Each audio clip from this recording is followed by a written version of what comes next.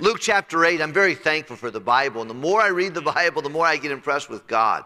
He is an amazing God and so wonderfully puts things together that help us individually. Tonight, I want to talk to you a little bit about the nude dude in a rude mood. It's kind of interesting here. This fella right here gets encountered by the Lord Jesus Christ. And of course, after Jesus gets together and he talks to them about the parable of the soil and the different soils, the 4 different soils that people take in the Word of God, and some it's on hard soil and the Satan takes it away, and others of them it's so shallow that as soon as they have any kind of heat or sun or wind, it just goes away. And then others, it's overtaken by the cares of this world, the prosperity or riches or pleasures of the world kind of keep it from choking it out. And that's, if you look across Christianity, you'll see a lot of that. And then some, the Word of God lands on a very fertile soil that creates multiplication and productivity. And that's what you want. That's what I want. After he finishes that, he tells about being the light. And if you have a light, if God's lit you up, don't let work keep you from showing your light. Show your light at work, and don't let work keep you and finances keep you from showing your light. Number 2, don't let leisure. Don't put your light under a bed or under a bushel. Don't let leisure keep you. Don't be lazy. And don't just be looking for the next party or the next break. We ought to be after what God called us to do. Jesus said, I must work the works of him who sent me while it is day. The night cometh when no man can work. Jesus said, my Father works and I work. Some folks are afraid of work. They want to run away from work. Don't be that way. He said, don't let work and don't let your secular job keep you from being a good light for God. Don't let leisure keep you in the pursuit of rest and ease, keep you from being faithful to that. And then we find that the Lord Jesus, Mary and his siblings came to look for him. And we know that 2 of his siblings was James, the one who wrote the book of James, and Jude, the one who wrote the book of Jude, were in that group of people. And Jesus was very compassed about with a lot of people, and they couldn't even get in to where he was speaking. And people got the word to him and said, hey, your mom and your brothers and your sisters are looking for you. Now, probably at this time, they may not have even believed on him.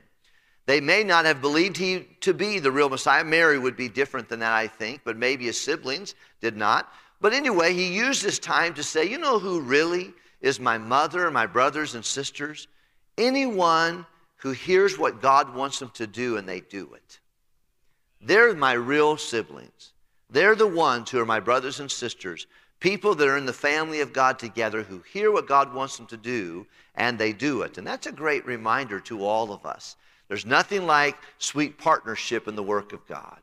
And partnership is strengthened by people who will obey the Bible.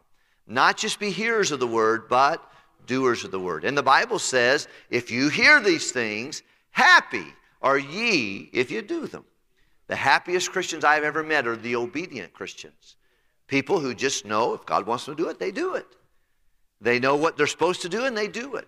And you and I can find happiness. Now, happiness is a terrible goal, but it's a wonderful byproduct. You do what God wants you to do, and you're going to find happiness is going to catch up to you. You try to chase happiness, you might as well catch your shadow. It's not going to happen. But you turn your face around and chase the Lord and the will of God for your life, and happiness will be a byproduct of that. And he says, happy are ye if you hear what God tells you to do and you do it. At this time, the Lord Jesus tells the disciples, we're over in Capernaum, and let's go across the Sea of Galilee.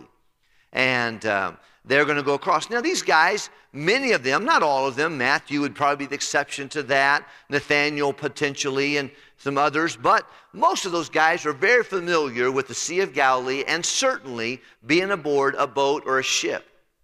The Sea of Galilee is 13 miles long and 8 miles wide. And it's surrounded by by hills on both sides, and it's not uncommon for it to have some real tumultuous or difficult storms that will come very easily. The jet streams come across that and come in there, and they can stir up that little sea. They call it the Lake of Gennesaret, or the Sea of Galilee. While I was in the Middle East and on our Holy Land trip that you allowed us to go to, our group got together and we took a picture there. I think I have that for you. Right behind us there is the Sea of Galilee, and it's a beautiful, beautiful area that we can get the view of that. But it's all around that sea. We can see is a 13 miles by. You can see right across it. But you can also see how it could be all tore up. Thank you very much. You can put that off.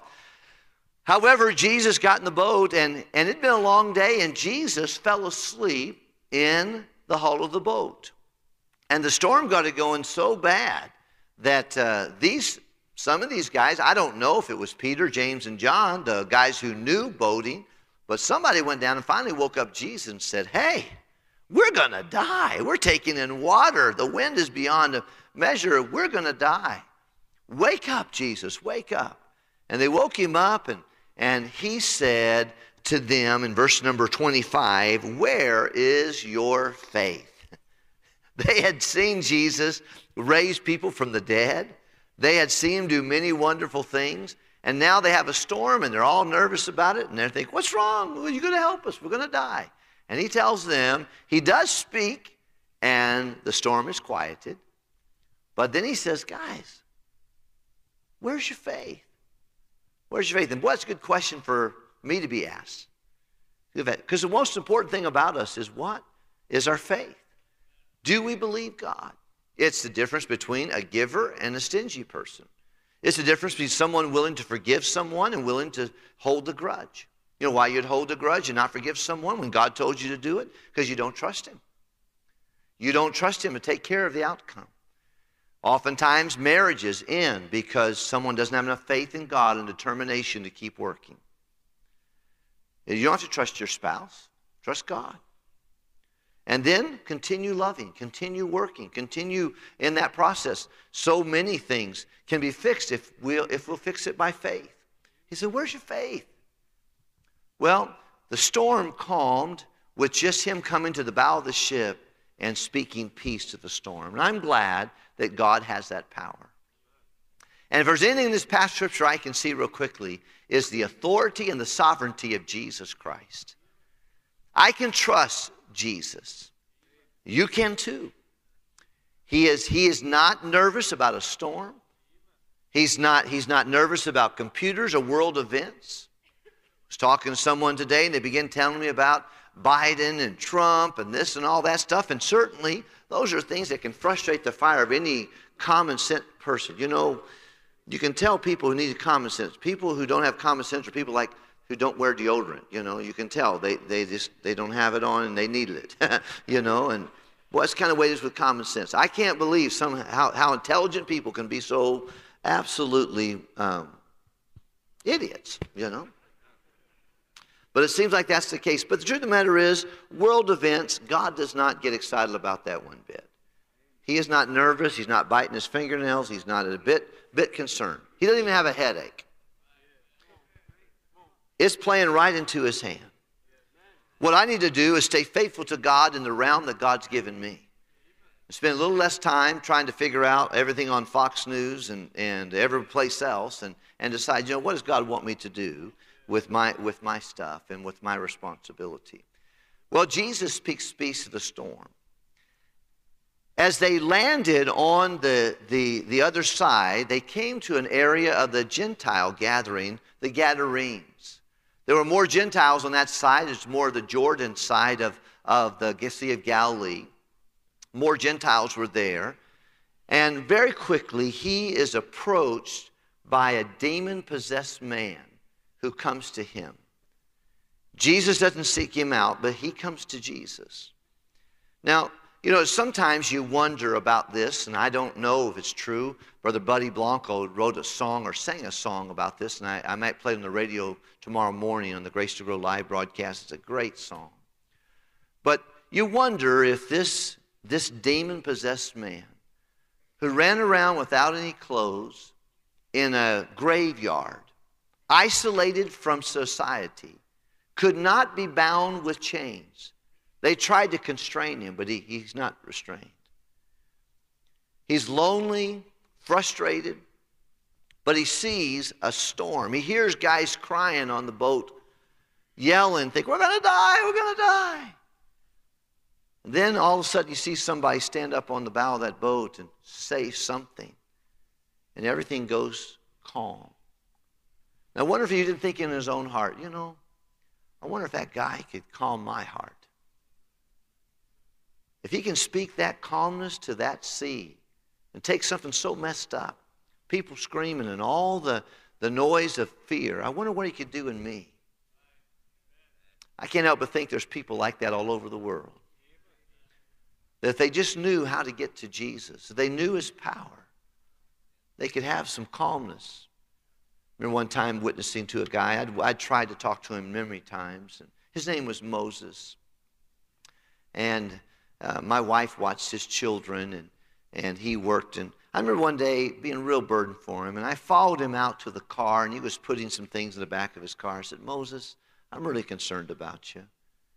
Would you give me a few minutes to share with you from the Bible how you could be saved, how you could have peace? I'll never forget him slamming that trunk down, turn around, sitting on that trunk and saying, John, I know I've shined you off many times. He said, but I'm really tired of all the noise. There's a lot of noise out there. I haven't had anybody tell me from the Bible. And you want to do it? I said, I do want to do it. He said, I'm ready. And we got to go, and I remember sitting down. That guy, he was a big old guy, but he cried like a little girl when he called out to the Lord Jesus Christ. I didn't know that he had really a real rough dad. His dad was very against him, and he missed that affirmation from his father, but he found it in the person of Jesus. I remember seeing him get baptized and be discipled and grow in the Lord. I'll never forget what he said, I'm just sick of hearing all this noise. I imagine this guy was pretty sick of it too. He saw the peace that he gave to the Sea of Galilee, and he said, I wonder if he can give some peace to me. Let's see what he says here, if we can, please, and take a couple things here. Verse 26, and as they arrived at the country of the Gadarenes, which is over against Galilee, when he had went forth to the land, there met him out of the city a certain man which had devils a long time. This is not a temporary problem this guy's had. He has been infused with satanic. And the truth of the matter is, he was unclean. He was unclean. That's kind of what was known. People who are involved with sexual immorality, they know what it's like to be unclean. People that have been involved with the occult, they know what it's like to be unclean. People that have sexual addictions, they know what it's like to feel filthy. He was unclean. He was miserable. People that are bound by chains of addiction, this guy knew what it was like. And the Bible tells us that he was bound, he was miserable, and for a long time he had been really in trouble. Look, if you would please, at the next scene. And he wear no clothes. We got, let me just say this real quickly, and of course we're coming to the summertime. And satanic activity involves nudity and seductive dress. It is. I was watching something the other day, and I don't know what all was going on with that. I think it was a commercial on a ball game, but it was selling underwear. Before you know it, you have something everybody's fine. Then all of a sudden, someone strips down, and now everybody's stripped down their underwear, dancing. Thinking about that, and just the satanic thing. God has made the human body. He's made the human body, and Satan loves to mark it up. He loves to pierce it. He loves to scar it. He hates the human body because the human body brings glory to God. And we ought to wear clothes. And this guy, he was satanically infused, and he didn't wear any clothes. Run around naked. And the more, and we see this in the Bible, you can see whole passages of Scripture in the book of Leviticus, a whole chapter about the negatives of being naked, not clothing ourselves. We see it now as almost commonplace. And there's no respect. But we wear clothes, and all through the Bible gives these principles. But we wear clothes for 4 reasons. Number one, for protection. Clothes protect you from having further injuries and things of that nature. We wear clothes for modesty, to cover. There are obviously sexual zones of every person's body, and especially on a lady's body, sexual zones. And of course we see all through the Bible the attire of a harlot, how someone is dressed, and how they appear. And in our world today, and it's very satanically infused. But modesty, the next reason we get clothes because of modesty and taking care of that. And be careful, girls and young men, is to make sure that you cover yourself. And you're modest in your dress and your attire. The third reason we wear clothes is for distinction between a man and a woman. And of course, we can't hardly believe some of the challenges are coming against this society today. But a lot of it started back years ago with the unisex movement. Not taking away, 50 years ago, they didn't even think about adding all these genders. They just wanted to get the 2 genders blended. Get them blended. Get the guys wearing what girls wear and the girls wear, and having no distinction. 100 years ago, a lady wearing a dress was not even a problem. It was just normal. In the last few years, it's winded down. It's created a confusion among the two. And the Bible tells us, you can say, well, that's Deuteronomy, but he said, man, don't wear that which pertains to a woman. And woman, don't wear that which pertains to a man. There ought to be an obvious distinction in that. And I think the greater and the deeper our love is for God, the more we want to please the Lord. We don't want to just appease Him. We want to please Him. We want to just go by give me a rule. Just give me love. What would God want most for us? And he says here, this guy was demon possessed, and it's very clear in every place in Mark chapter 5 that he was naked. He was unclothed. He wore no clothes. It's a sickening thing, but demonic activity, satanic activity wants to bring on. Every time they have a Super Bowl halftime thing, and I don't know why anyone would ever watch that based upon all they've done. All this is, how vulgar can someone get? How can we do something that really is an eye-opener? What part of the body can we reveal? What kind of a seductive thing can we do this time so that we can really go over the top on the next Super Bowl? It's unbelievable. But it has to be infused by satanic activity. So wear clothes for protection. Wear clothes for modesty. And sometimes, well, I don't know, I think I'm more modest than this, not even that. Listen, you can argue all you want to, but you can figure it out if you want to. We got people who've been saved for just a few months who are so quick to do whatever God wants them to do. Then other people have been saved for 30 years are fighting like all get out to dress like however they want to. You go figure that out for yourself. But we know we ought to go to a place that we get closer and closer to the coming of the Lord. We ought to live more pure, more holy, more above reproach. And then distinction between a man and a woman, make an obvious thing. This is different. There are 2 genders, that's it. God hath made them male and female. You can make up all the other genders you want, but God's only got 2. And He wants one to be obvious. See, that's a man, and over here, that's a lady. And He lays it out in the Scriptures, and anybody who cares to know how God thinks about it, you read the Bible and you'll figure it out pretty quick. You won't have anyone have to explain it to you. And then the last reason for clothing is for a testimony for the Lord Jesus. It gives others a good testimony. When someone is dressed for protection and for modesty and for distinction, then you give others a good opinion of God, who made your body, who made you. And you ought to think about it. Well, you say, well, this is my body. No, if you're saved, it's not. What? Know ye not that your body is the temple of who? Of the Holy Ghost, which is in you, which you have your own. You're not your own. You're bought with a price. So therefore glorify God in your spirit and in your bodies, which are gods. They belong to him. And I think these are some areas that we see here. This is a demon-possessed person. And one of the first things we find out after he's been possessed a long time is he's vulgar. He's not clothed. He has no shame to cover his body. Look at the next thing the Bible tells us.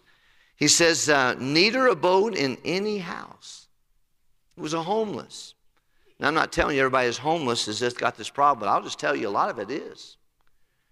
And he was a loner. You ever notice how many people that are mass murderers are loners? They'll tell them, oh, they're just loners.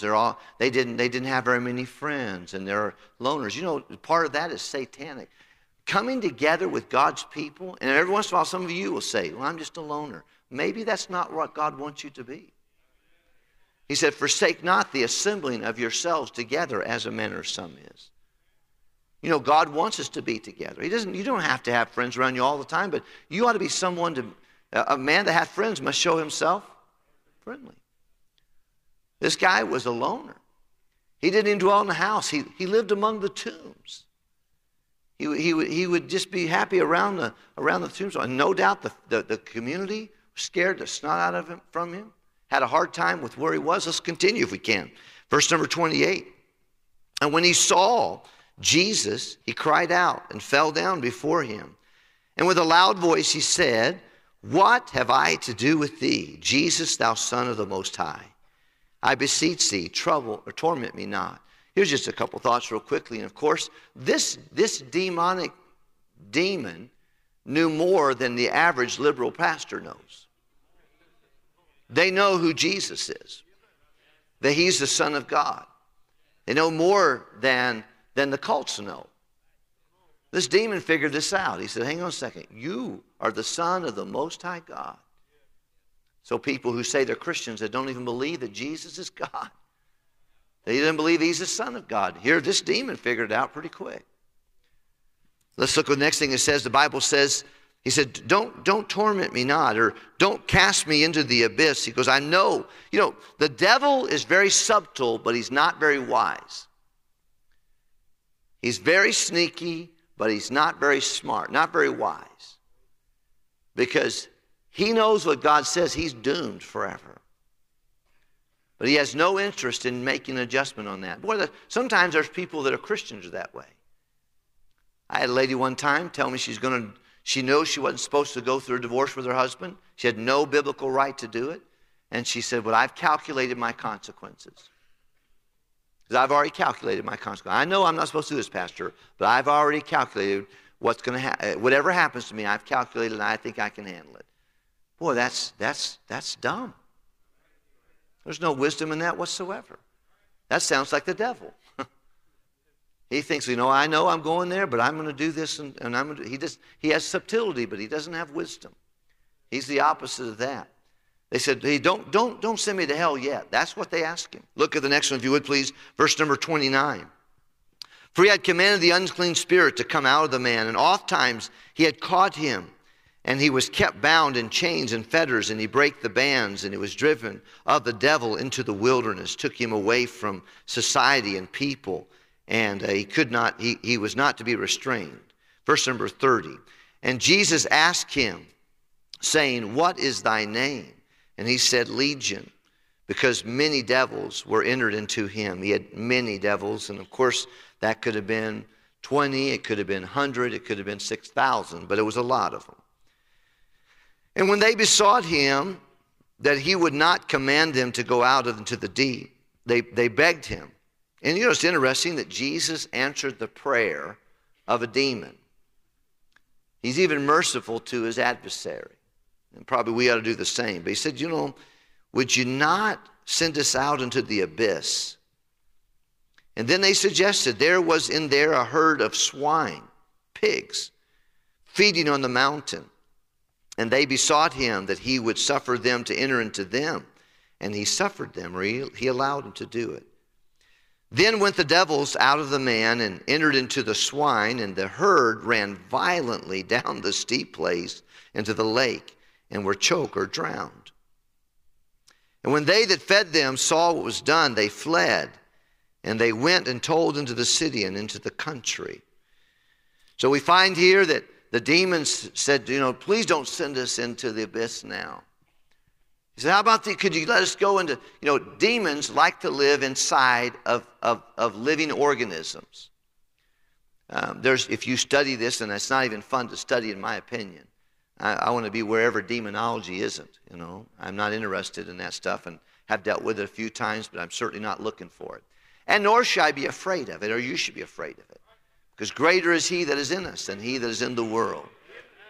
And we find here, even here, that the demons, they can't say boo without the Spirit of God, or without the power of Jesus. But now he comes to him, he said, hey, he worshiped him, and he said, okay, you got a problem. What's your name? He said, my name is Legion, for we are many. He said, please, man, don't throw us out into the abyss early. We know we're going there, but not now. He said, there's some pigs over here. How about throwing us in the pigs? Now, I don't know exactly all that was going on in the life of Jesus. Now, of course, this is the Gadarenes. This is not Israel. Pigs would not be kosher in the Jewish system, and they were unclean animals. Maybe he did that as just a show there. I don't know. But he said, all right, take that. And they all ran off a cliff and drowned. And the people that watched him went into the city and the country. They started telling him, man, we lost 2,000 pigs just a few minutes ago. And this guy sent some demons in the pig. They all drowned. They went everywhere telling him that. Then the Bible tells us they besought him. Look, if you would please. Verse 35. And when they went out to see what was done and came to Jesus, they found the man. This is beautiful. Out of whom the demons were departed. Notice what he was. Read the rest of it. Sitting at the feet of Jesus. Number 2, clothed. Number 3, and they were afraid. Here, this guy they were terrified by, sleeping could you imagine trying to have a funeral, have to deal with this naked man running around, making noises, foaming at the mouth, terrified of him. And now that very same guy, they come, going to see what happened, what the 2,000 pigs get drowned, and they really love pigs more than people. They loved the prophet more than they did to care for the people. But they came to see him, and they see this very same demoniac sitting with Jesus, listening to Jesus. He's got clothes on, and he's in his right mind. He's just as solid and fluid as he could be. And it scared them. They'd seen a drastically change in the person. By the way, all of us ought to be drastically changed when we come to Jesus. We've got to live a very distinct, different. If any man be in Christ, he is a new creature. Old things, they're passed away. They don't all pass away at the same time, but they all become new. That become means a continual change. If you're not changing, you're not growing. We ought to be continually shedding things that are hurtful to the Lord and acquiring things that most please him. This guy was in his right mind, and they were afraid. Look, if you, the rest of you would please. In verse number 36, and also they saw it, and also which saw it told them by what means he was possessed of a devil was healed. They explained to him what happened. And the whole multitude of the country of the Gadarenes round about besought him to depart from him. Said, would you mind just going away from our shores? For they had taken with great fear, and he went up into the ship and returned back again. Now the man of whom the devils had departed sought him, that he might be with him. But Jesus sent him away, saying, here's a prayer request he didn't answer. He said, hey, can I go with you? Here's this demonic man who had been relieved, and he gets back on the boat. He said, can I go with you? Can I leave with you? Can I be around you? And Jesus said yes to so many things in this parable, and this not parable, the story.